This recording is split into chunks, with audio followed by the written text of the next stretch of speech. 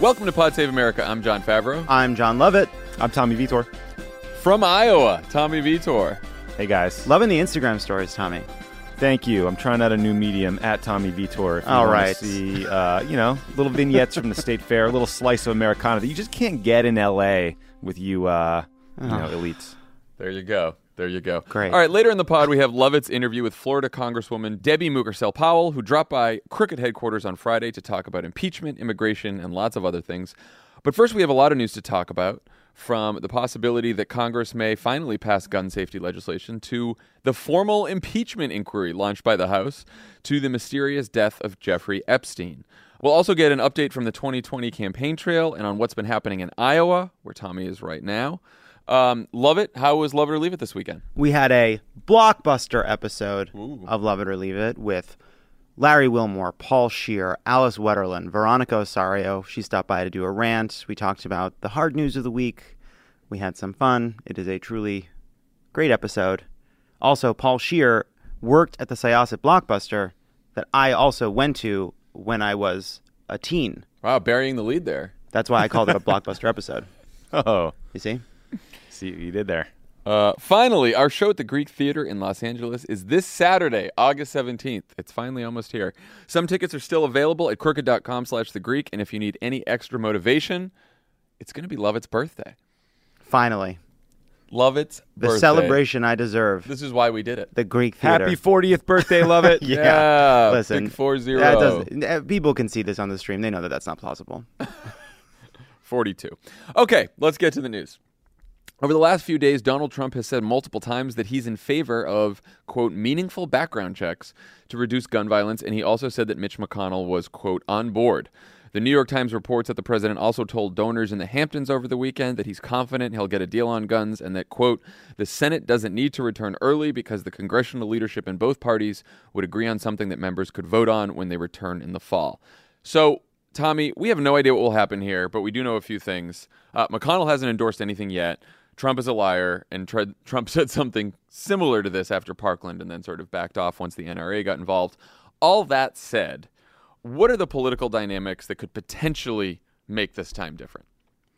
I do think that the NRA is severely weakened because it was essentially an organization that stopped caring about gun rights and gun safety and was primarily focused on getting Wayne LaPierre to and from his new mansions on a private jet. So those guys have atrophied. There have been some amazing groups that have popped up on the left, like Moms Demand Action. Mayor Bloomberg deserves a ton of credit for everything he's funded with Everytown, that have built a grassroots movement for change in favor of gun control measures. Now, I don't believe for a second that Republicans will support the policies we're talking about because Mitch McConnell or Trump or the NRA had a change of heart. I think they're only going to decide to support gun control measures if they think that there's a political benefit for them or if they're scared of losing elections. What I fear might happen is McConnell supporting some sort of half measure that sounds meaningful but actually is insufficient. Democrats block it to push for a bigger reform, and this allows the press to return to a both sides are playing politics narrative. The reason I'm worried about this is because you see people like John Cornyn and John Barrasso, who you've probably never thought about in your life, but is actually the number 3 in charge in the Senate, already throwing cold water on reform. So hope springs eternal. We should all fight like hell to get good gun safety laws passed. But, Trump owes the NRA about $30 million for all the ads they ran for him in this last cycle. And they're going to remind him of that every single day. Yeah. I mean, love it. McConnell said that background checks and red flag measures will be front and center when the Senate reconvenes. There's a piece in The Atlantic saying how, it was significant that he acknowledged the overwhelming support in public polling for stronger background checks.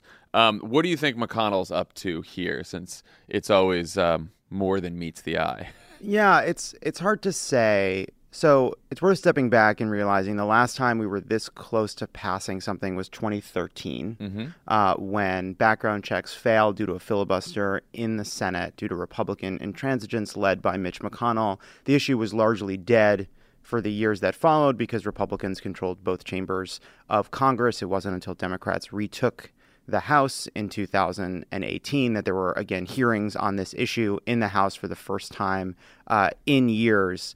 The issue has changed in that span of time. It has been 6 years. In those 6 years, there's been no let-up in gun violence. There's been no let-up in mass shootings. And slowly but surely, the politics of this issue has changed. Now, whether when Congress comes back, McConnell does what he says he's willing to do, or if he was simply using the August recess as an opportunity to claim to be open to something while not committing to it, to simply get over the hump of this issue for fear of introducing a measure that divides his caucus and unites the Democrats, we just honestly don't know. One other thing I would note about this is Trump has been very, very wishy-washy on this issue. He has a gut political sense that being for gun control is good for him. He wants to be for it. It is why, again and again, not just after this shooting, but also after Parkland, as John points out, but several times in the intervening years, he has said, I don't see why we can't do some form of gun control, only to discover in a private phone call or meeting behind the scenes why he can't, because of the political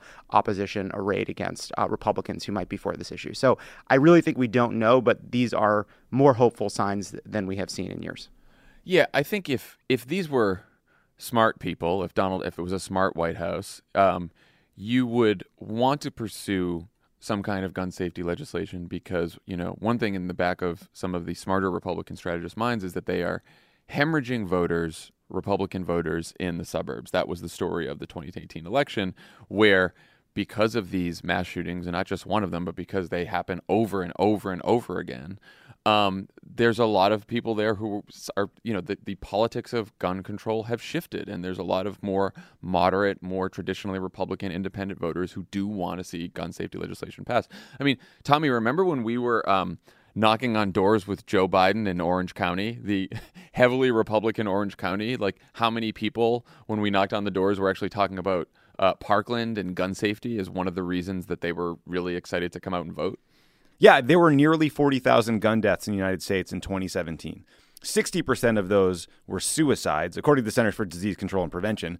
But yeah, I mean, it's not just that there is an epidemic of gun violence in this country. There have been these constant high-profile mass shootings that have driven it to the forefront of the political conversation and in the news. And back to what you guys were saying about Trump, I mean, it would be incredibly smart for him to make a deal and put forward a common sense gun safety proposal that would actually, if you polled it, would probably be supported by 60 or 70% of the country. The problem has been that when he's presented a choice between being a deal maker, which he says he wants to be, and his base, he always chooses his base. And then on top of that, the NRA has a no retreat, no surrender approach to all gun control policy. They treat every gun control proposal like it's a slippery slope argument that could one day lead to eradicating the Second Amendment. So, even when we were talking about just banning bump stocks, which turned a semi-automatic weapon into a machine gun, that took 19 months for that ban to go in place. So, he's got to want to fight for this. And sadly, his own staff was backgrounding the Washington Post, saying that, he kind of lost interest in the issue after a few weeks. I was just going to say, I think there's a couple big obstacles here to getting this done. The NRA is still an obstacle. They've already come out and said that they don't want background checks. They don't want anything. And that, Trump supporters would be disappointed if he supported this. So that's an obstacle.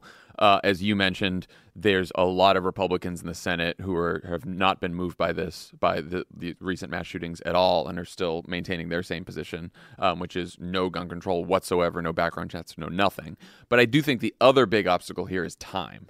And as you were saying, Tommy, Trump lost interest after Parkland because the news cycle moved on.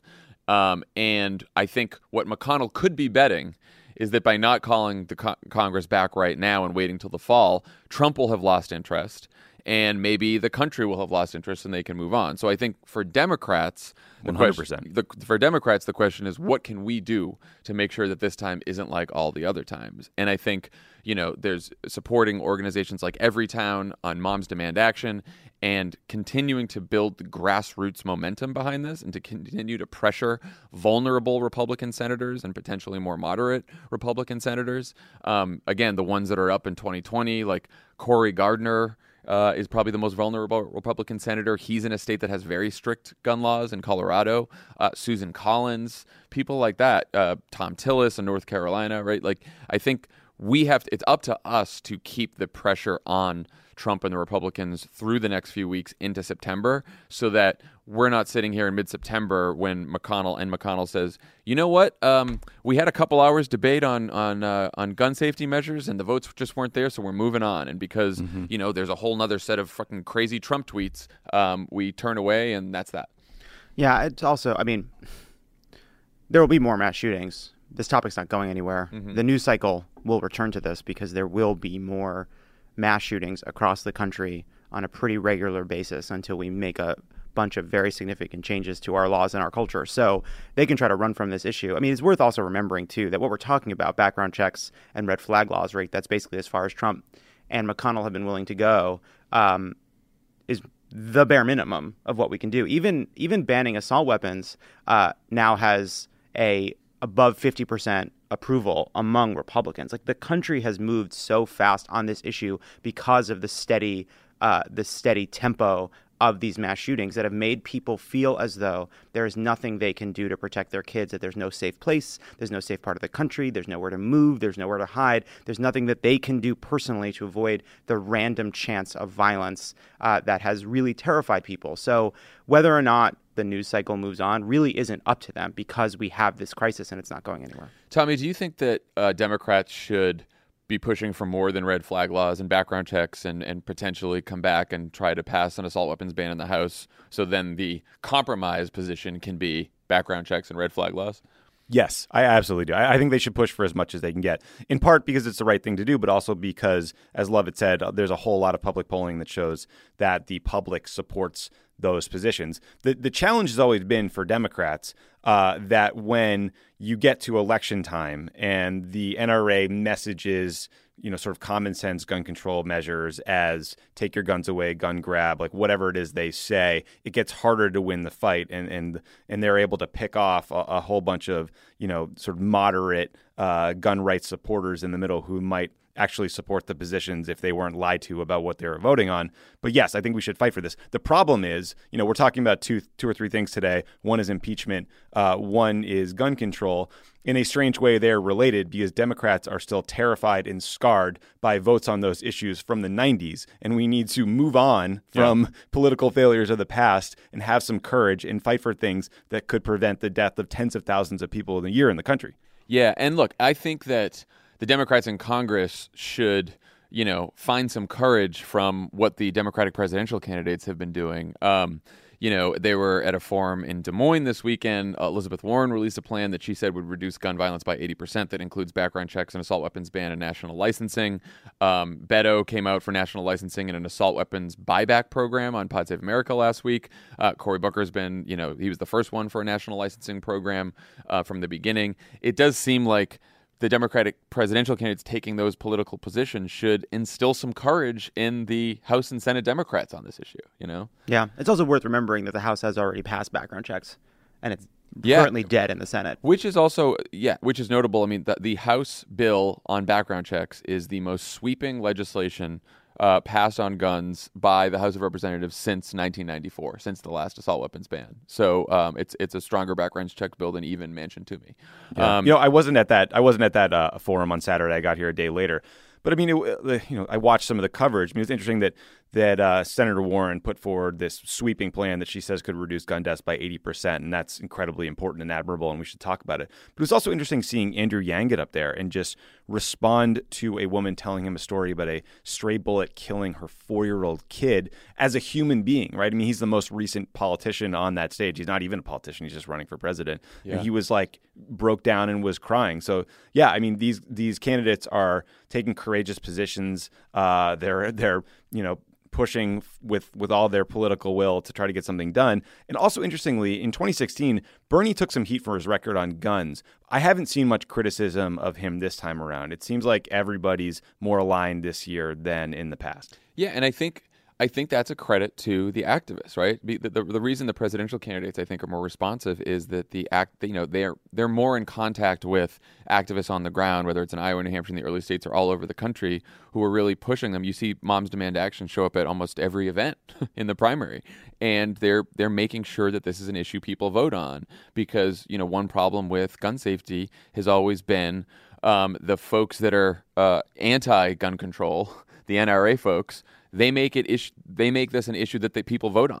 And even though polling shows the majority of people want background checks and assault weapons ban and all the other stuff, it's the intensity around the issue hasn't been as great as it has been on the other side. And I think what's shifted over the last couple of years is the intensity on the left has started matching the intensity on the right, and in many cases surpassing it. All right, let's talk about the other big development in Congress. Late last week, House Judiciary Chairman Jerry Nadler slipped this little nugget of news into a CNN interview about his investigation of the president. Quote, "This is formal impeachment proceedings. We are investigating all the evidence. We gather the evidence, and we will, at the conclusion of this, hopefully by the end of the year, vote articles of impeachment to the floor, or we won't." The committee also put in writing in a lawsuit last week that they are, quote, "now determining whether to recommend articles of impeachment against the president based on the obstructive conduct described by the special counsel."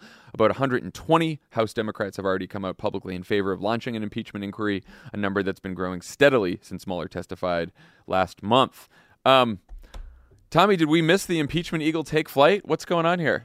No, look, this was the rollout that we've all always hoped for. We've all always wanted. You gotta get it in the B block on Aaron Burnett is out front, or whatever the hell the name of the show is. That is when you want to slip this thing in there, like mid-August, a Thursday night. That's when you announce an impeachment proceeding. I mean, love it. What does this mean, and how is it different than what we've been in up until now? Would impeachment, by any other name, smell as sweet? Look, I do believe the worst way we could end up in an impeachment inquiry is via logic, as via the logical conclusion of what we've already done. I understand why he's saying it.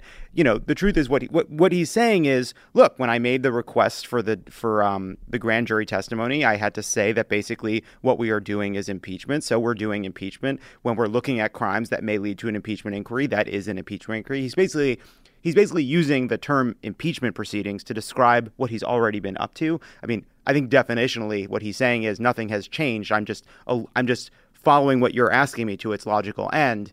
That said, I do think it's a big deal that they're acknowledging it and actually talking specifically about the path to ultimately impeachment possibly being on the floor. I think it's also it's a strategy to paper over the differences that remain in the caucus, right? Jerry Nadler, we've all been able to tell for quite a while now, is in favor of impeachment, and he has been holding back partly because of Pelosi, and Pelosi's been holding back partly because of there's a lot of House Democrats who don't want to do this in a lot of swing districts. The thing everyone should know is Pelosi specifically blessed this language. It was not an accident that Jerry Nadler said, yeah, we're in formal impeachment hearings now, and then people have been parroting that. Maybe they did not expect to actually just do it on a Friday afternoon on CNN, but Pelosi has blessed the language, Nadler has said it, and I think here's the strategy. A formal impeachment inquiry through the House Judiciary Committee does not require a full vote in the House. And so members who are nervous of getting on board right now did not have to take a vote. At the same time, they can show people that they're taking this seriously and they're actually moving forward and they're not dragging their feet on impeachment. So they're trying to basically have it both ways and continue to avoid the fight within the party where there's a whole bunch of House Democrats who are still sort of shaky about this. Yeah, it's interesting, right? So what is the purpose of that? And I suppose what it gives you the space to do is provide more information, more supporting facts and arguments so that if we ultimately do have a vote on the House floor, it's one big vote that everyone is sort of behind, while not hamstringing their ability to kind of get to that place because they would require the votes of all these vulnerable members who aren't there yet, right? Yeah. Pelosi is sincerely worried and has told reporters this, her team has on background, that impeachment could tear the party apart. It could lead to our political ruin and would just be terrible. So it does seem like Nadler has done a lot of work to get her to where we are.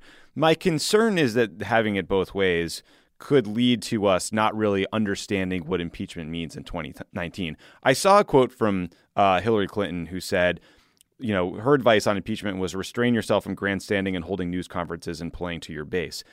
I just think that's the worst advice imaginable. Our whole goal here is to win a public argument about the president of the United States and his unfitness for office. We are not going to actually win an impeachment vote in the Senate unless something changes massively. This is a PR campaign. So you got to be holding news conferences. You have to be fighting this out on cable TV and in the news and every single day, going up against a series of Trump tweets that will call it rigged and a witch hunt and getting his cult to follow him and parrot that language. So, I just hope that if we go through with this, the worst of both worlds is like a sort of half-hearted attempt that either fizzles or doesn't, educate voters on his crimes. Right. If you're afraid to actually full-throatedly say we're doing impeachment, you've defeated yourself before you've even began, right? It can't be a long twilight impeachment. Yeah, no, I mean, Tommy, you're exactly right. Like the reason to do this is to grab the microphone away from Donald Trump and to make the public case against him. That is the reason to do impeachment because, as we know, the Senate's not going to convict him. And, as you've said many times, like this is not about just feeling good that we've done the morally right thing here. I mean, from a political strategy standpoint, the idea is to parade a bunch of witnesses in front of live television and talk about all of Donald Trump's crimes. Now, there is some evidence that is what Jerry Nadler has in mind. For one, he's not just sticking to the Mueller report. He's going to go broad. He's going to talk about emoluments. He's going to talk about a whole bunch of other abuses of power. They're going to go to court to make sure that Don McGahn testifies, the president's former counsel. They believe that Don McGahn is their star witness. He was Mueller's star witness. We heard from people, close to Mueller even before Mueller testified, Mueller's going to disappoint you people because he's not going to go beyond the report. He's not the one you want. The one you want is Don McGahn, since Don McGahn was there and the star witness for a lot of the actual obstruction. So it does seem like, Nadler knows what he's doing here. But the only way this works is if Democrats stop whining about impeachment and worrying about impeachment, the Democrats who may be opposed to it, and the party as a whole makes the case for impeachment. You got to start talking about less about the process of impeachment and more about why he deserves it. Yeah, it can't just be that, I'm going to use a sports metaphor, but in my mind, I'm picturing like Jerry Nadler with a football kind of like making his way down the field, right? Like he needs to, he can't be having to avoid Democratic football players and Republican football players. I don't know. You know what I mean? He needs blockers on his team. We need a team. You need the flying V. We need a flying V. That's exactly right, Tommy. Got it. Okay, so what can people do to hold... get it to the end zone. What can people do to hold Democrats' feet to the fire here? Because, for a while we've had this sort of impeachment count, who's for it, who's against. But if I'm a member who's either against impeachment or not quite there yet, and someone asks me, what's your position? Now I say, well, there's a formal impeachment inquiry being launched by the House Judiciary Committee, so I'm just going to wait. I guess the danger is all these Democrats can just sort of wait this out and hope that we get to the election and nothing happens. So what can people do to sort of hold people's feet to the fire here? I would bet you a lot of money that nearly every front desk person in Congress is sending a report up to the chief of staff every night about the number of phone calls that come in favor of impeachment or not in favor of impeachment. So now would be a good time to dust off that phone and start making some calls. That's right.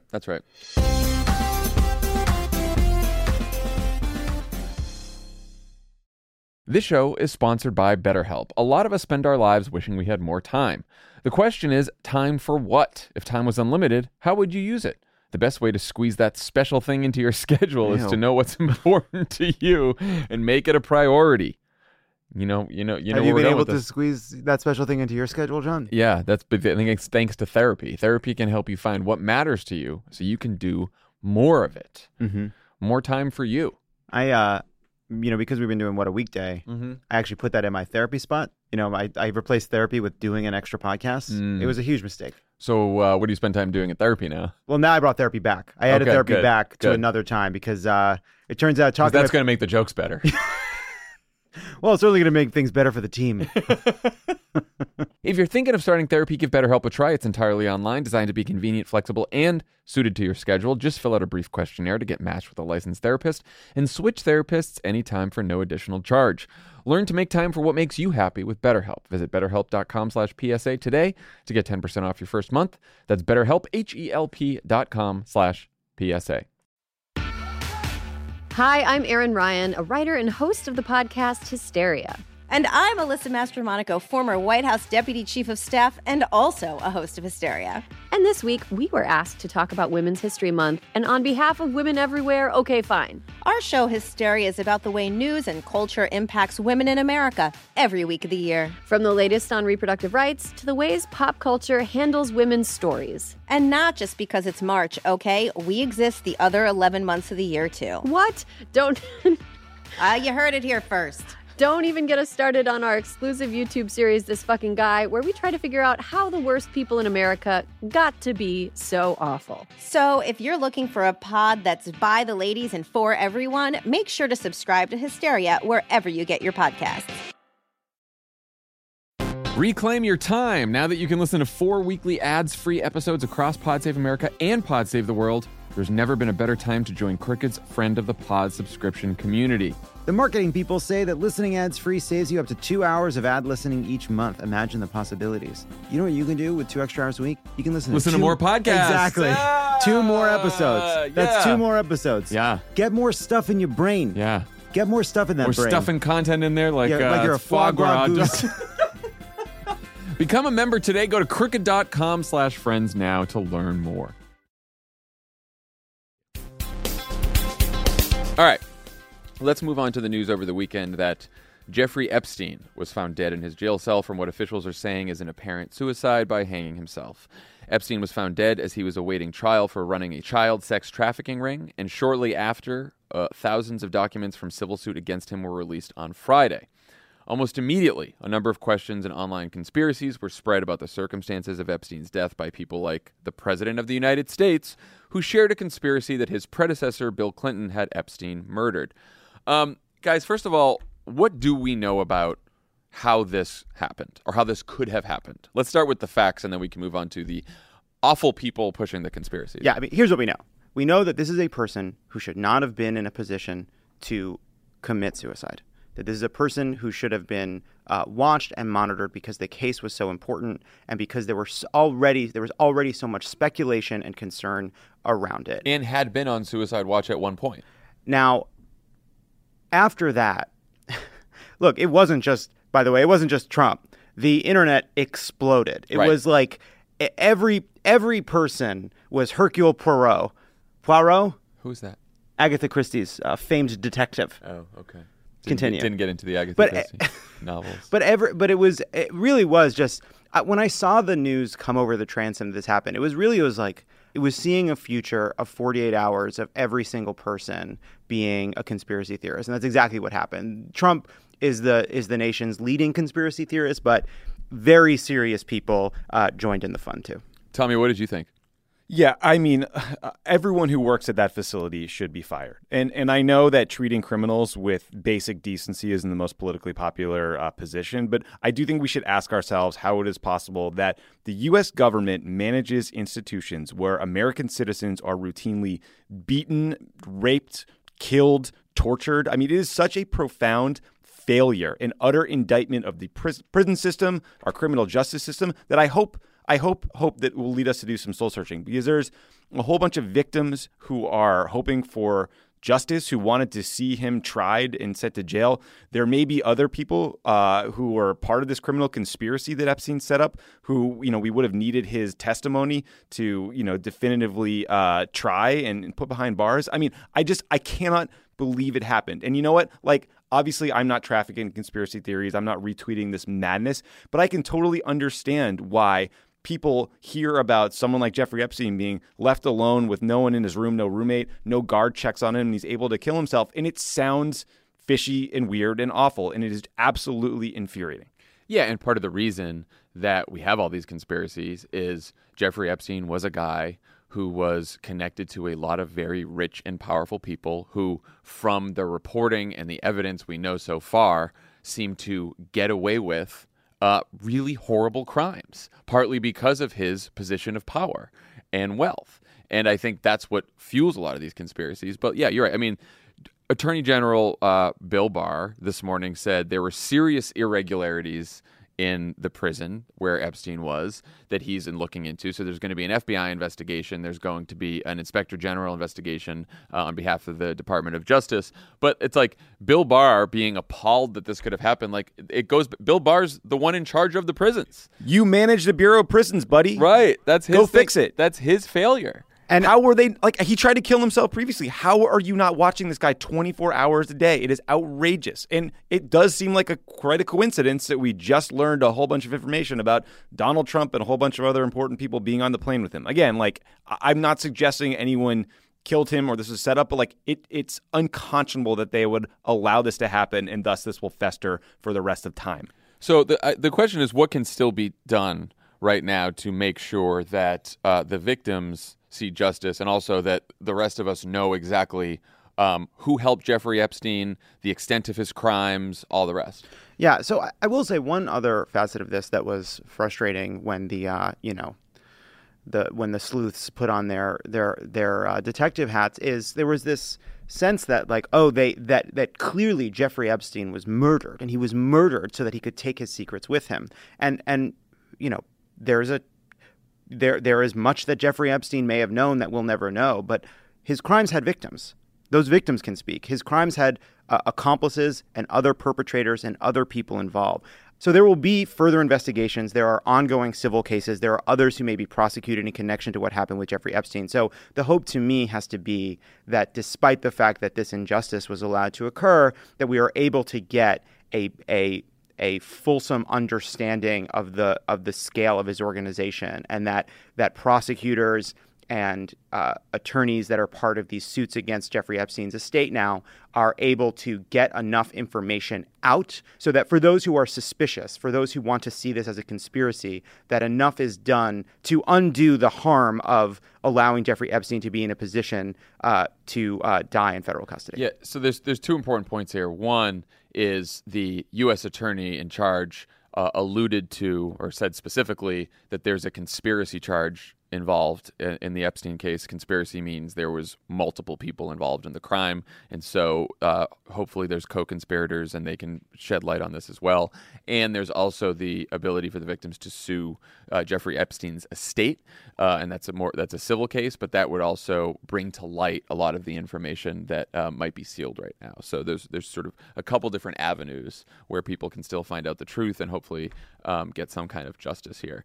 One more thing before we move off this. Like, how does fucking Donald Trump, President of the United States, get away with, like, we've all moved on from the fact that he just casually retweets a conspiracy that Bill Clinton and Hillary Clinton may have had something to do with Epstein's death? I mean, it's worth remembering. Any other president, could you imagine? But that's the thing. Fucking imagine any other president. That's what you go to, though. You go to, if any other president did that, wow, it would be serious. It is because we don't have a president. No one takes his words seriously because he's a liar and because he's a conspiracy theorist, because he has so fundamentally damaged his own reputation and word that when he does something like this, it does not rise to the level of what would happen if literally any other American president or even top American official, American governor, American senator did the same. I think that's letting him off the hook a little bit, because you say no one truly believes that his words doesn't mean anything. It does to like 40% of the country. I mean, like, when he does that, he is continuing to fuel the conspiracy theories that keep him as president.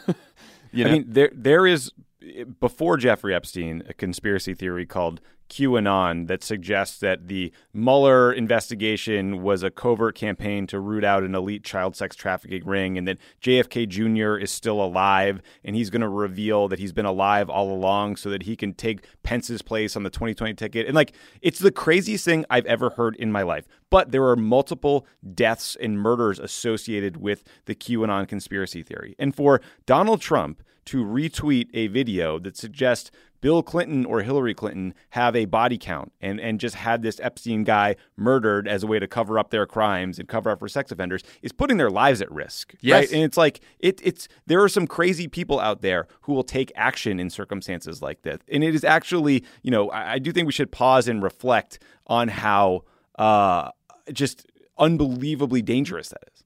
The president and his words and his actions retweeting that is a threat to national security.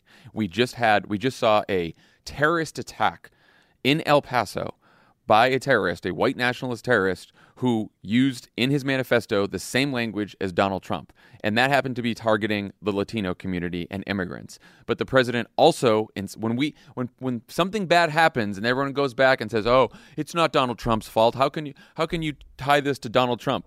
Retweets like that are why it's Donald Trump's fault. That is the exact shit that has the potential to incite violence. And this is, again, though, this is what he has been doing. This is not, to me, a new low for him.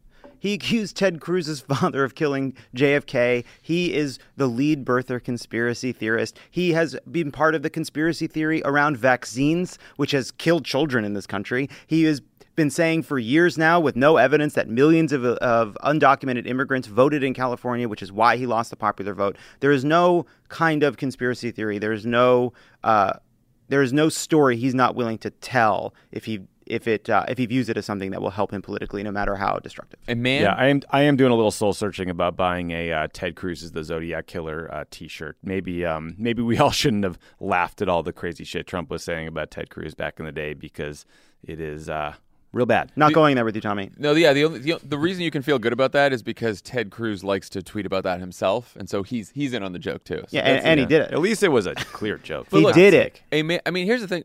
One more point on this. A man who in court last week said he was directly inspired by Donald Trump's rhetoric sent a pipe bomb to Bill and Hillary Clinton. Yep. And to have that just happened in October of 2018. And Donald Trump retweeted that yesterday, what he tweeted about a Clinton body count. After Bill and Hillary Clinton were sent a fucking pipe bomb. I mean, the QAnon thing is just shockingly close and similar to the Jeffrey Epstein thing, so it makes the whole conversation just really weird and unnerving. But, the FBI recently identified the QAnon conspiracy theory as a domestic terrorist threat. So these little online communities and conspiracy theories that have been cooked up and that are festering in places like 4chan or 8chan have become dangerous, and people are taking action in real life based on all this crazy stuff they read online. It's also worth noting, too, that Trump is not just fanning a conspiracy theory. It's a conspiracy theory about a story in which he has a connection. And so it is someone who is using a deeper, broader conspiracy theory, fanning the flames of it online, so that his connection to the story seems as part of this muddle of hard-to-parse information. That's his rubber glue strategy. Yeah. He's been doing that since 2016. Yeah. It's not me that's the problem. You're the problem. You did the thing that people accuse me of. No puppet. Yeah. Also, one thing we should just say, too, is that a lot of this was covered, and a lot of this story became public because of reporting by Julie K. Brown in the Miami Herald that I think brought a lot of this to the national attention in a way it otherwise wouldn't have. And so a lot of what will help us understand what happened in the story will not just be because of the justice system, but will be because of reporting. That's all. All right, let's talk about the 2020 primary. The Washington Post was just one of many media outlets that published a piece over the weekend about how Joe Biden's recent string of verbal gaffes are making Democrats nervous. Matt Visor, who wrote the story, gave us a list. Quote, on Saturday, Biden said he met with Parkland students while he was vice president, even though the Florida shooting took place a year after he left office. In his speech Thursday at the state fair, Biden bungled a line and said, quote, we choose truth over facts. He initially referred to former British Prime Minister Theresa May as one of her predecessors, Margaret Thatcher. And speaking before a Latino and Asian group, he argued for challenging students in underserved areas, but said, quote, poor kids are just as bright and just as talented as white kids. He cut himself and quickly added, wealthy kids, black kids, Asian kids. No, I really mean it, but think about how we think about it.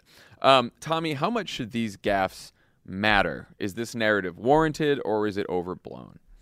I mean, Biden as gaffe machine is not a new narrative, right? Yeah. I mean, we dealt with this on the Obama campaign. Many of his previous presidential campaigns have been either upended or ended by Biden gaffes. So I was not surprised by it. It was odd to see all of the national media tip sheets sort of shove the narrative down our throats in one place like a global assignment editor on the same day. And what would worry me about that from if I were on Biden's team is I haven't been in Iowa long, but I talked to a lot of people yesterday at the fair, including a bunch of people who work on campaigns. And one thing that they've been telling me is that the national narrative this time around is more important than it ever was before. You can have an Iowa caucus goer who had some candidate in his or her living room, and it still might matter more to them what he or she said on Maddow last night than that conversation. So this could turn out to be a pretty big problem for Biden. Like, I hate to be just a pundit in viewing this, but it's a challenge. Now, of course, the whataboutism argument is quite strong. If you compare Biden's sort of misstatements or misspeaking to the things Donald Trump says or does all day, every day on purpose, it's not a question. But I do think everyone is looking for the most electable Democrat. They want someone who will get up there and win and won't cause any problems for him or herself. And Biden has got to overcome this narrative if he wants to convince people that he's the guy to take on Trump. Love it. What's your opinion on this one? I find it interesting the way everyone has just put everything that a candidate does that isn't good into the basket marked gaffes, because I think it's not really that helpful to understanding what's happening right now. So it's true, Biden has had, is famous for his gaffes, right? But, I would say I'd put these into three baskets. One is just inappropriate comments. And right, that is, there was a plagiarism allegation years ago. There have been some insensitive jokes and remarks and sentences, things he's had to apologize before in the past. That's sort of part of Biden's trajectory. Some of the things that people are pointing out here are just kind of misplaced words, right? We need truth, not facts, right? That's a very minor mistake that I don't care about at all. That's not offending anyone. No, and by the way, honestly, also him having a brief moment of thinking that he was vice president when he talked to the survivors of a particular mass shooting, I don't find particularly instructive, because we live in a fucking murderscape in which he has met with many, many survivors of mass shootings over the years. So I don't find that particularly interesting, and I don't care about it. I do think what we're all dancing around, Donald Trump is now saying Joe Biden's not the old Joe Biden. Joe Biden's not playing with a full deck. That is what this conversation is ultimately about. There's this question not of, is the old Joe Biden gaffe machine, is it going to be a problem in 2020? The question people are really asking is, has Joe Biden slowed down a bit, and is that producing a greater preponderance of gaffes? And that is, to me, a simple question he has to prove or disprove on the campaign trail.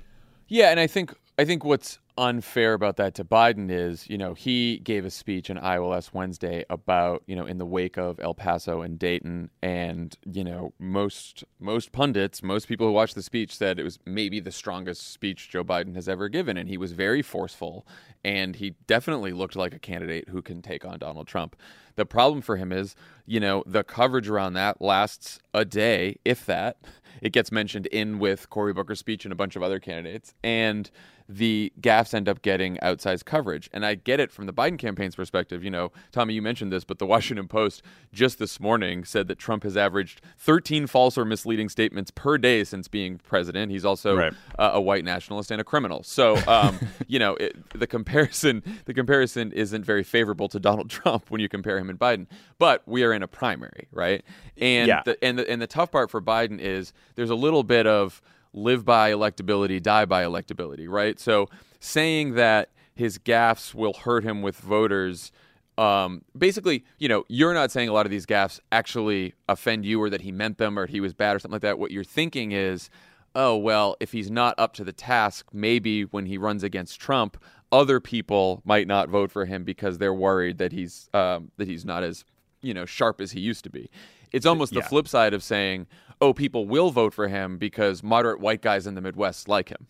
That's exactly right. I mean, this is particularly acute in the moment because everyone is concerned about electability. It's the first, second, and third issue on people's minds. These media narratives get constructed during the course of a campaign, and they almost always have nothing to do with the job of being president. I mean, it was seen as a hit on Obama that he was aloof and professorial because somehow that has a downside that none of us understood. I mean, it was stupid then.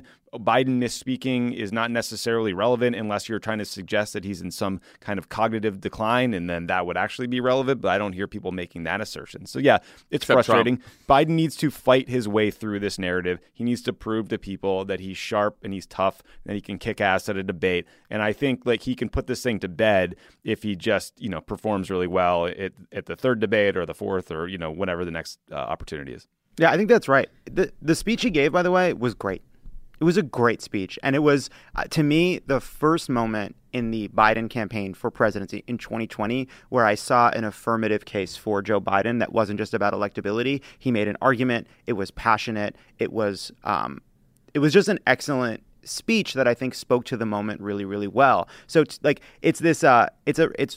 not hard what he has to do to dispel this narrative. He has to campaign aggressively, and show people that it's bullshit. And he has to be at the level he was on during that speech all the time, like almost all the time. And it's harder for him, but this is what happens when a narrative takes hold about you, and then different candidates have different problems that they're grappling with. Each of them has a different issue, but this is Biden's really. And like you said, Tommy, I think that the danger to Biden is the Trump hit, right? Which is not, he is, Uncle Joe, and sometimes he says things that are, he's verbal gaffes. It's more, he's not fully there, or he's not as sharp as he used to be. That's the danger to him. And look, I really do believe, and this isn't just an electability thing, I think whoever our nominee is has to be incredibly nimble to run against Donald Trump.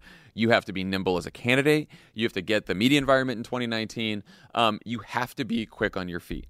And I'm not saying that's even an age thing either, because, Bernie Sanders is pretty quick on his feet when and Elizabeth Warren is very quick on her feet. She's not as old as those two guys, but it's hard to be as old as those two guys, right? Well, but I'm saying like she and her campaign probably understand how the media works better than almost any other campaign. So it's not just an age thing, but you have to be nimble to go against Donald Trump. You have to be. Yeah, and it's also notable, like Donald Trump is scared of running against Joe Biden. I mean, he is tweeting about him constantly. He is trying to drive this narrative that Joe has lost a step, that he's in decline, that he is, fill in whatever sort of pejorative attack. So, look, I mean, what I would take away from this if I were just observing the Trump's response from the Biden campaign is that Trump doesn't want to run against me, and I would make that part of my message. Yeah. Tommy, how commanding is Biden's frontrunner status right now, and what does it say that the race is a lot closer in Iowa and the other early states than it is nationally when you look at all this polling?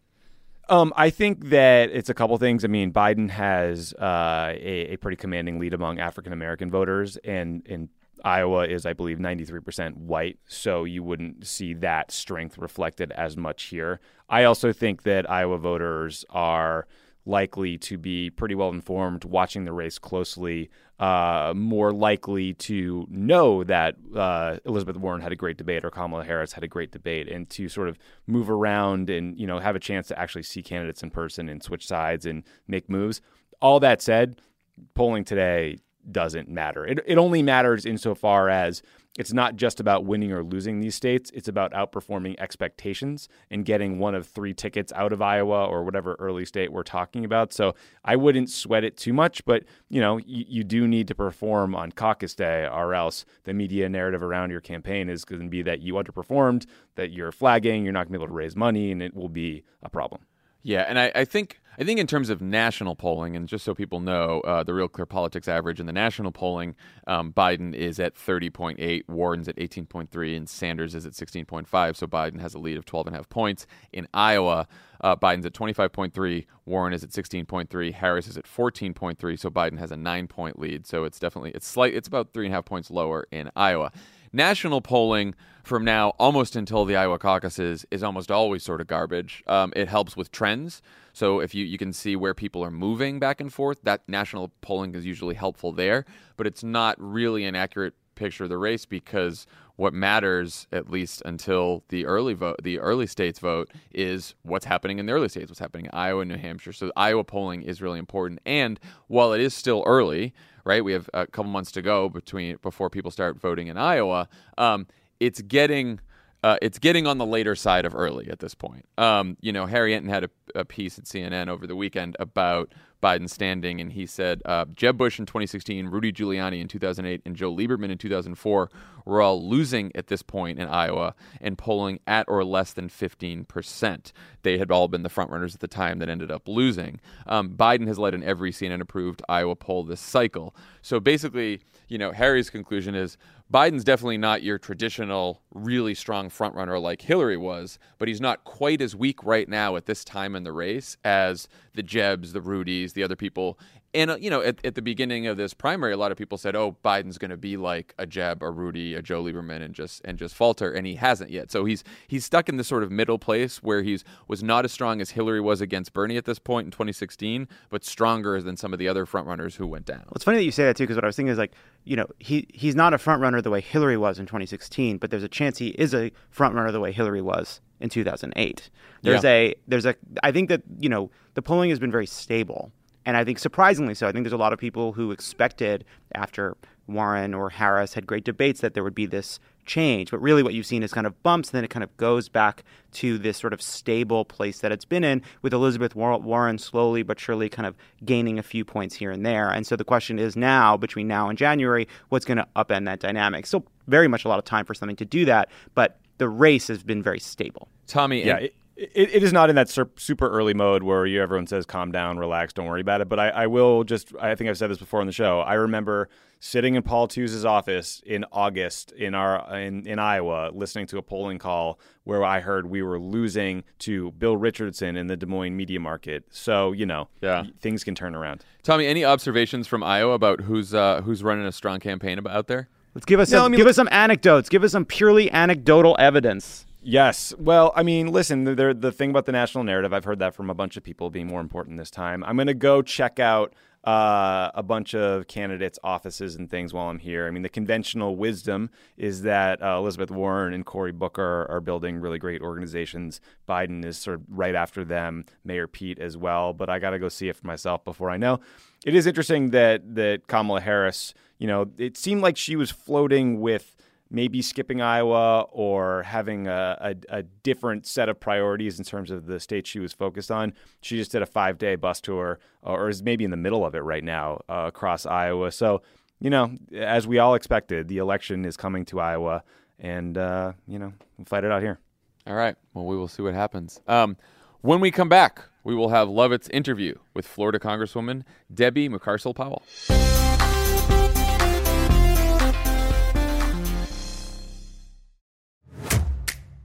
The Crooked Store's latest collection has a clear message for anyone trying to take away abortion rights.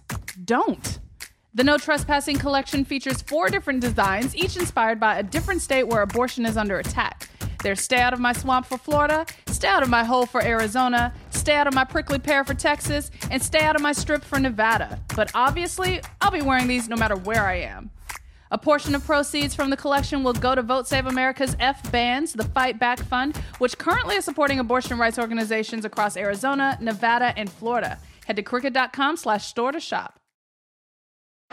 It's 2024. We're facing another presidential election with huge stakes. You want to help. You don't know where your money will actually make a difference or how to figure that out. And sure, you love to take an edible and not think about it, but you can't because you do care. Let Vote Save America make it easy for you with their new anxiety relief program. Here's how it works. You set up a monthly recurring donation at the level that feels right for you, and Vote Save America will send 100% of it to the grassroots organizations and down-ballot races that need it most. Then, at the end of the month, they'll tell you where your dollars went. That's it. You set it and forget it. Vote Save America has already raised $52,000 in monthly recurring donations. Love it. That's great. From over 1,000 amazing sustaining donors who've signed up and trusted Vote Save America to make their dollar go further. But we still have a long way to go, and Vote Save America needs your help to get there. Sign up at votesaveamerica.com and enjoy your edible. Legal disclaimer, paid for by Vote Save America, votesaveamerica.com, not authorized by any candidate or candidates committee. Did you know that women make up 56% of law students? That's grounds for bragging rights at the dinner table for your conservative uncle who still thinks women belong in the kitchen. It's clear that the future of the legal field is female. So why are so many legal podcasts and reviews authored by men? Hi, I'm Leah Littman. I'm Kate Shaw. And with Melissa Murray, we are the hosts of Strict Scrutiny. Each week, we break down the latest headlines and biggest legal questions facing our country through the lens of diverse voices to give you expert views you won't hear anywhere else. Strict Scrutiny is your guide to the Supreme Court. New episodes drop every Monday, plus bonuses whenever the Supreme Court takes away another one of our rights. Make sure to subscribe to Strict Scrutiny wherever you get your podcasts.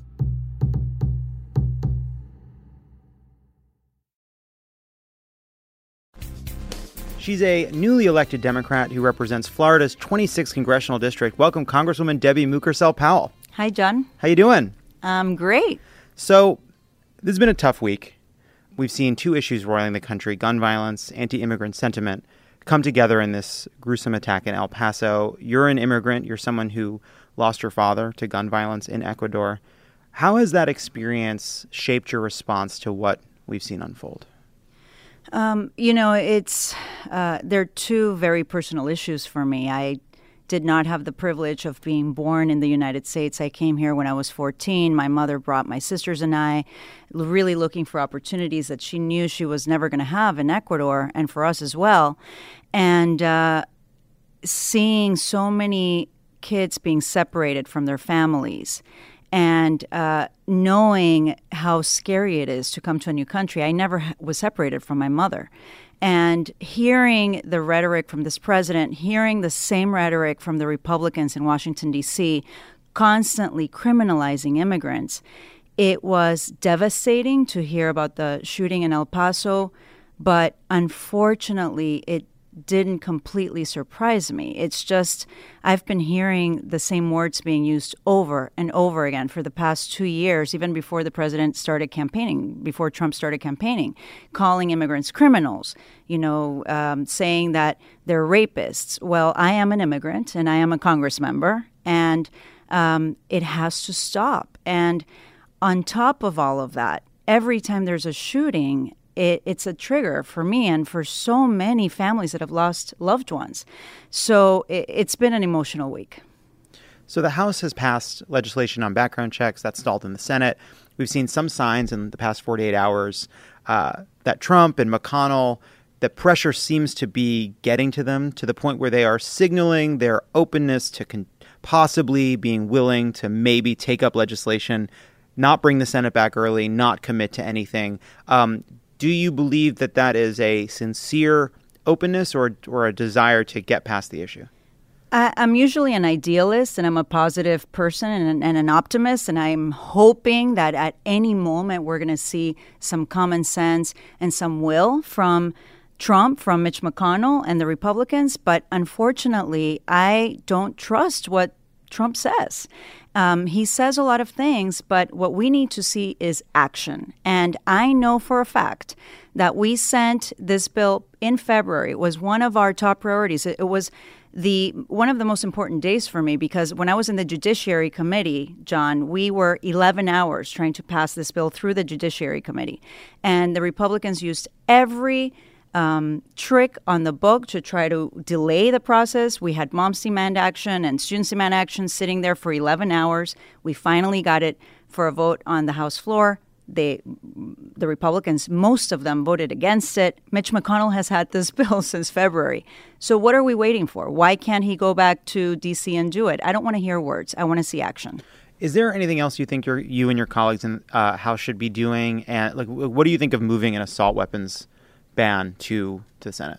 I am ready to do that. I've been very vocal about that from the very beginning when I was campaigning. There's no reason why we should have AR-15s in our communities. We had a call in the Judiciary Committee just this week, and we all agreed that we're ready to come back to D.C. to mark up that bill and send it to the House floor. And for those listening, do you think there's anything people who want to help on this issue can do? I think there's a hope on the part of some who don't want to see any action that this dies down over the August recess. What do you think? I think that this is going to be an issue that will not go away, because unfortunately we see shootings every single day happening in our communities. In Chicago, in my area, in South Miami-Dade County, we have some of the highest rates of gun violence for kids under the age of 18. So it's something that we experience, unfortunately, way too often. So it's not going to go away. I am certainly not going to stop working on this issue, and I know many of my colleagues feel the exact same way. So So we are ready in the House to bring more bills to the floor. And I want to see what McConnell and the Senate Republicans and this president is going to do to take on these bills. It's interesting. It does seem as though, Trump is without any kind of ideology here. He does seem to occasionally say, oh, we should do something like background checks, or we should do some form of gun control. And then he quickly walks it back because he receives pushback behind the scenes. It seems as though Trump recognizes that this is a political problem for Republicans. And it's starting to seem as though this issue is changing enough that even people like Mitch McConnell, who is not one to show his cards, has, even in the past few days, said more than he has in years, including when he stopped the bill in 2013, to show a willingness to address this issue. Do you believe there is a shift happening in the country? I think that we have had incredible courage from so many parents that have lost their children in Parkland and in other schools. The Sandy Hook elementary shooting, the parents have not stopped working on pieces of legislation that are bipartisan, that are common sense. That's the bill that we sent to the Senate. I think that because of the public action, our voices being lifted up, because in my community, that's all I see. People marching, calling their senators, calling their representatives, talking about the issue in a relentless fashion, John, not just because of what we've experienced in the past week, but this has been going on now for years. I think that we sometimes underestimate the power that we have in this country. And we are seeing it just by what you're saying, that they're at least recognizing that they have to talk about possible legislation that is going to be common sense. For me, the most important thing is going to be what action they're going to take. So let's talk about investigating Donald Trump. You're among the House Democrats who signed on to launching an impeachment inquiry. You didn't do this without risk. You flipped your district. You'll have to defend your seat. Can you walk us through how you got to the point of supporting an impeachment inquiry? When I got elected, and the reason why I ran was actually to fight for gun reform laws because of what we just talked about, to fight to protect our environment. I represent an area that's very high risk for the effects of climate change, and also to lower healthcare costs. I worked at the FIU Medical School as an associate dean there. So those were the reasons why I ran for office. When we finally received in the Judiciary Committee the Mueller report, the redacted version of the Mueller report, I read the entire report within 2 days, front to back. And I immediately felt a sense of duty that we had to investigate further, that we needed to get more answers, that what I was reading in that report clearly stated that this president has committed obstruction of justice. And but I wanted to wait to get the unredacted version. I wanted to hear from some of the fact witnesses, including Don McGahn. And when we asked him to come forth in front of the Judiciary Committee and he didn't show up, that was another moment for me that I felt the sense that if we are not going to get answers, if this president continues to obstruct an investigation by telling his former White House counsel to not show up to the Judiciary Committee, then we have a serious problem. And after several hearings, after having Hope Hicks come and have that private interview with her, I left that day thinking we have to start an impeachment inquiry. We need to get all the information, and we have to allow the American public to be a part of this process, to understand everything that has been going on. I tried as best as I could to not make it a partisan issue at all. I was trying to look at it in an objective way. But being from Latin America, having left a country where I've seen what happens when a man grabs onto power and is full of corruption and starts to circumvent other branches of government to get his way.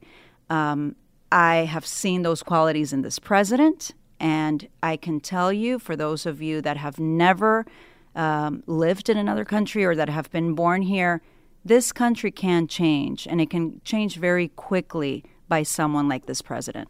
So let's talk about what the other side has been doing, because I do think what we've seen is, I think a lot of Democrats in some of these hearings, whether it was Michael Cohen or Robert Mueller, that we've seen, I think, Democrats try to get some answers out of these hearings. And there's some, I think we'd all recognize some performative partisanship there on both sides. But what I found fascinating in watching some of these sort of blockbuster hearings is very few Republicans publicly on these committees seem interested in using them as an opportunity to gather facts. I think in one hearing you saw someone like Justin Amash actually do something as an exception that proved the rule before he switched parties, legitimately trying to suss out some information. Will Hurd in the hearings with Mueller, I think, tried to do the same. Behind closed doors, is that partisan divide as obvious? Do you believe your Republican colleagues recognize the obvious conclusions of the Mueller report when nobody's watching? You would think that there are some that would see what we're all seeing after reading that report. I can honestly tell you that I've had conversations with some of my Republican colleagues, and you hear the same talking points that you hear from this president, that there's no obstruction, there's no collusion, that this is just a political witch hunt. And I hate repeating it, but that's what they say. And at this moment, under the Republican leadership in the House, Kevin McCarthy, and his style and the words that I hear from my colleagues in the Judiciary Committee, unfortunately, I have seen absolutely no courage from any of my colleagues to stand up to this president or just to have the basic hunger to understand the facts of what exactly happened and to protect our country from further interference or protect our country from a president that is using the White House and the seat to enrich himself, to work only for himself, and he's not doing it for the betterment of our country or for the people that he's supposedly representing.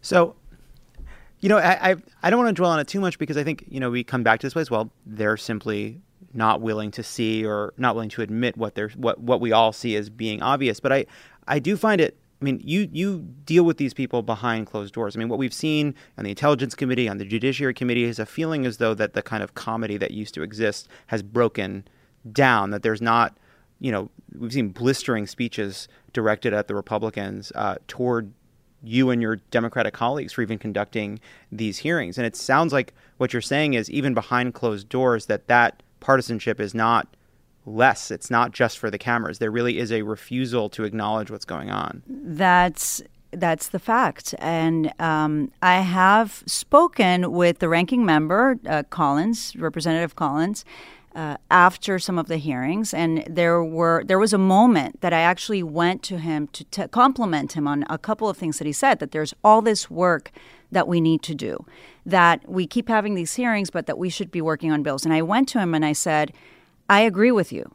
I want you to know that I agree with what you were saying. There's a lot of work to be done, but we can't get to our work if the witnesses are not appearing before us, if we're not getting the facts that we need. Don't you agree that we need to have these witnesses? And he did agree with me on that. But then he went back to, this is all theater, but he makes it theater. I don't know if you've seen the hearings. They make it theater. They start saying things that, I mean, it's incredible the things that they come up with. And I sit next to my really good friend Veronica Escobar, and there are so many moments that we have to just support each other because they use every opportunity. We can have Mueller right in front of us, and they'll go back to criminalizing immigrants.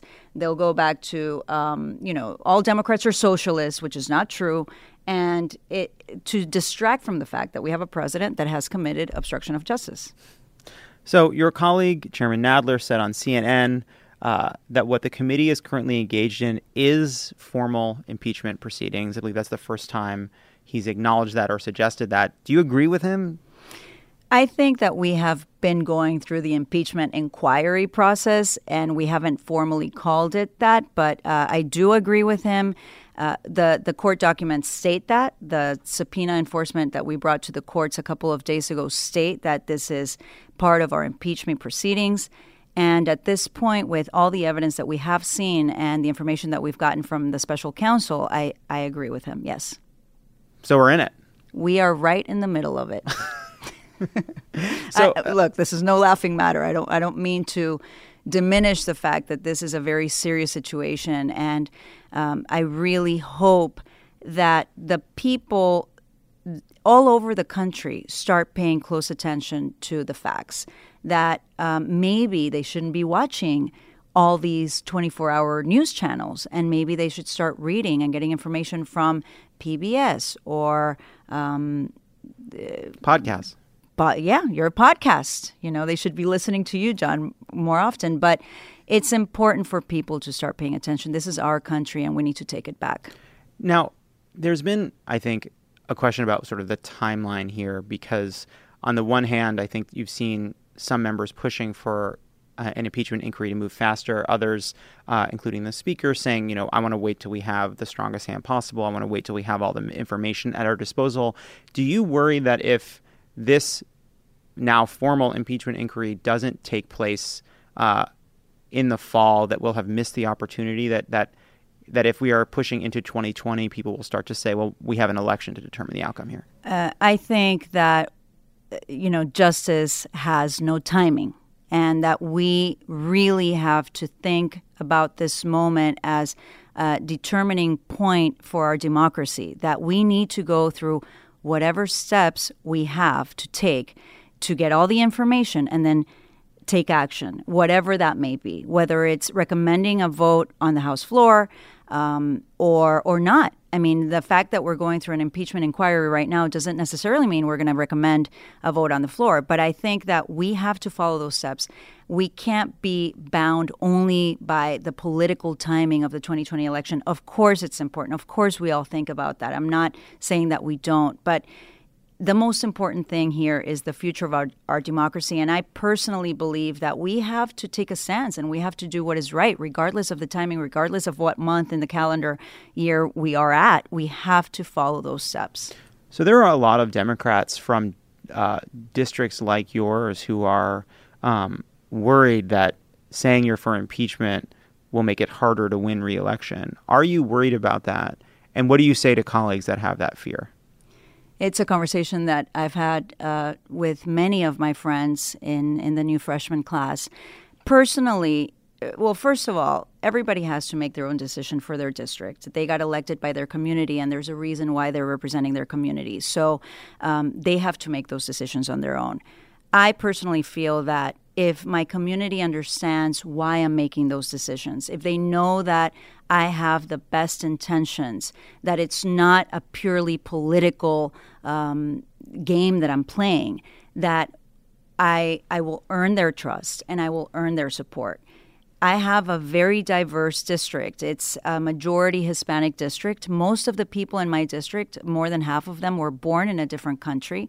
I was born in Ecuador. I have these conversations with them all the time when I'm in my community, and I explain to them that what we're seeing in this president is the same thing that we've seen in Latin America and Central America, and why we've come to the United States, and why we have to be so vigilant in guarding our democracy. So one last question on this. It sounds to me like the case you're making is a moral case, that there's a moral obligation that Democrats have, regardless of the political calendar, regardless of questions about what would happen in swing districts, that because of the risk to our democracy, we have a moral obligation to at least use our power to conduct an impeachment inquiry, even if it may not lead to conviction in the Senate. It's the right thing to do. And yet you have colleagues that don't see it that way, that aren't yet responding to the moral challenge in the same way. Does that frustrate you? Yes, and but I keep in mind the fact that they're not in the Judiciary Committee. If you look at everyone in our committee, we're all on the same page. But it's because we've spent multiple hours in hearings and reading and talking to the attorneys and understanding the facts. So I think that that's part of it, right? I mean, I'm right in the middle of it, and many of my colleagues are not dealing with the information that I'm dealing with on a day-to-day basis.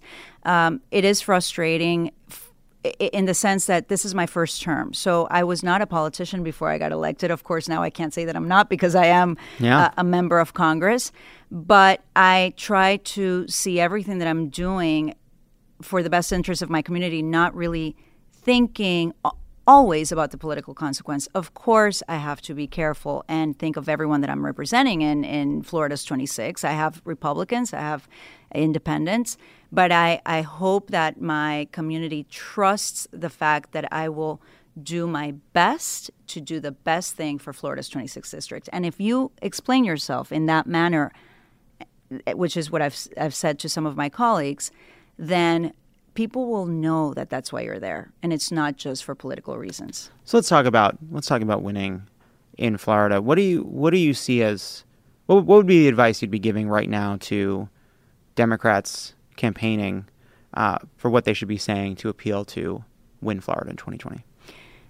The first thing that I have to say is they have to pay close attention to the issues that affect us the most.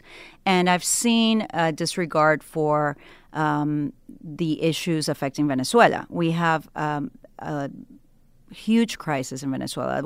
It's a narco regime. It's a dictatorial illegitimate. Maduro was elected in an illegitimate, I can't say the word, you see the Ecuadorian coming out, election. And we have to take a strong stance against that because it's affecting the entire hemisphere. We've seen now close to 4 million Venezuelans flee the country.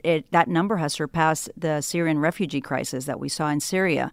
And I would like personally to hear the Democratic presidential candidates address that issue.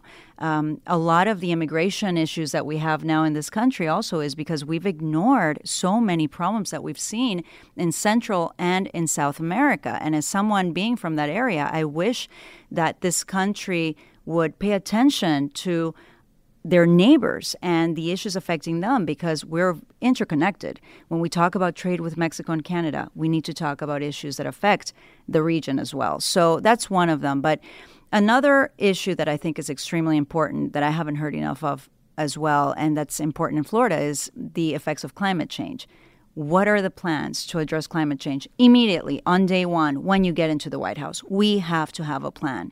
And I want to hear more of that instead of, I think that what happens is the media starts directing the narrative in a way, right? And it's always the far right and the far left issues. Well, there are a lot of issues that we need to talk about that everyday Americans worry about, but I'm not hearing a whole lot about that. Yeah, it seems that in both the debates we've seen, a lot of the questions have been framed not around sort of the larger challenge, but on some of the kind of places with the greatest likelihood to lead Democrats to take a very difficult position, whether it's on 1325 or climate mitigation and costs associated with that. On immigration, I think we've seen some candidates, Julian Castro has led with his plan around looking at this in a broader way, looking at the challenges facing Central and South America. But the debate is largely focused on stopping the worst actions of the Trump administration.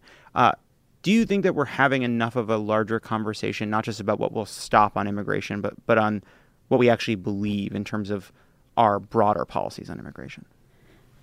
Are you talking about specific policy issues for immigration reform, or are you talking about what we've been seeing in the border? I'm talking about immigration reform, whether it's a pathway to citizenship or what our border policy actually is. Yeah, it's such a complicated issue, and we've had the problem of a broken immigration system for decades, which is why we have so many undocumented immigrants living in the United States today, because you wait, you apply, you go through all the steps, and you wait for years to get a green card or legal status or a permit or citizenship. So we have to address those issues right now. We have to also address the crisis that we're seeing at the border. We do have a crisis, and part of the problem is that people are fleeing violence. They're fleeing the effects of climate change. In Guatemala, they can't farm their land.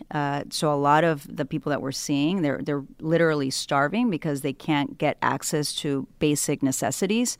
And it's not going to go away. So these problems are not going away anytime soon. So we have to find a compassionate and humane policy to deal with the people that are coming for us to help, asking for help. We cannot at this moment now end all the asylum laws that we've had in this country for decades. We can't turn back people that are asking for a refugee status. That's not the right way to address this issue. That's making it much worse.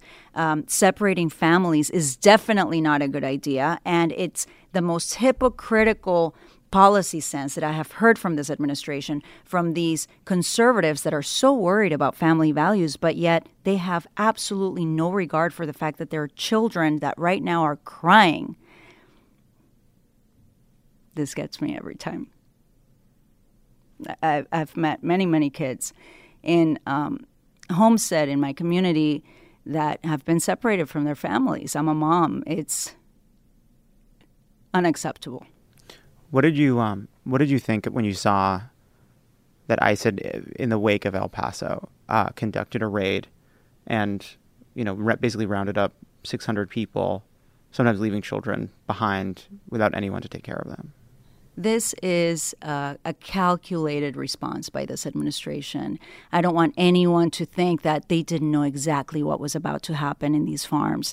That ICE, it takes a lot of resources for these raids to occur, to actually go in and take hardworking people, 600 of them, without any information on whether they had kids. There were some single moms that the kids didn't know where to go. What is it that we're doing, and what are we becoming? And my concern is that if this country doesn't start standing up to basic human rights, and this president is elected once again in 2020, we are going to enter a very dark, dark road in the future of America.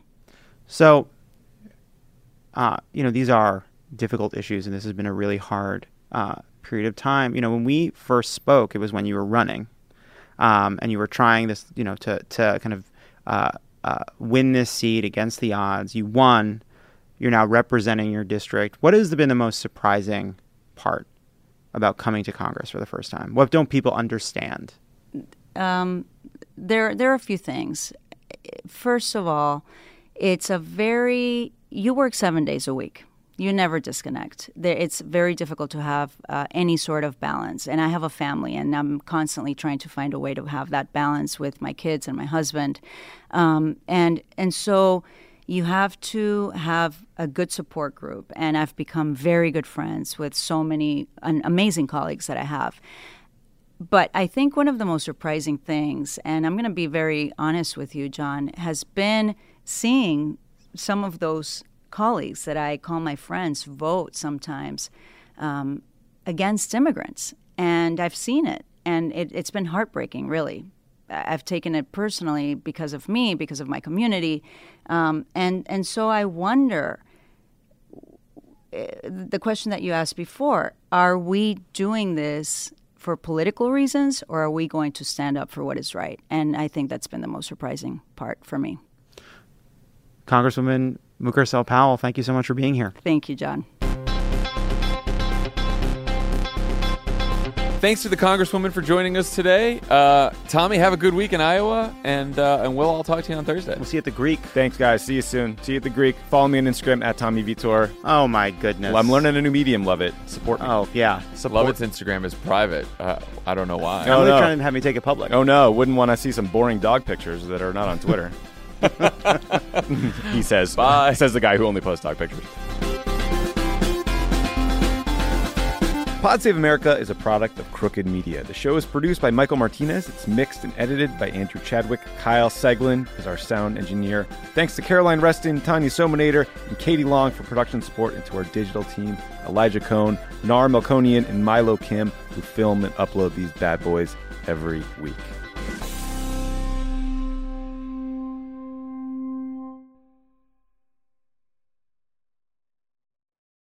When booking with other vacation rental apps sounds like this. This place doesn't look like the pictures. Is there a door behind all those spiders? It's time to try one that sounds more like a vacation. This is perfect. Relax. You booked a Vrbo.